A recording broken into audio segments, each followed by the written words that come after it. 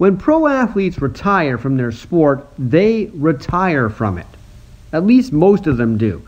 There is no senior NHL. There's no old-timer baseball league or old-timer basketball league or seniors auto racing circuit. They do have some charity events in the NHL and in baseball and in basketball with alumni associations, but it's not any way to continue your career financially.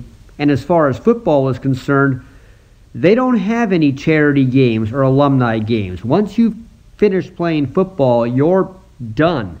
An aging body is a bad idea to play football with. But golf is different.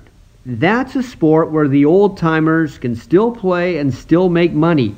It's kind of like a retirement plan. They get senior discounts as well on the Champions Tour. 3-round events instead of 4, courses that are way more forgiving than the ones on the regular PGA Tour. And because of that, players who first arrive from the PGA at the age of 50, that's when you can start playing senior events, do very well. Phil Mickelson has played 2 senior events and he's won them both. Right now, these are easy money for him. And if he has a trophy case that has a bit of space in it, he can now fill it up. Jim Furyk, who's also 50, has won twice this year on the Seniors Tour, or the Champions Tour if you like. And Ernie Els has won once at the age of 51. Most tournaments are won by players between the ages of 50 and 55. But there is an outlier.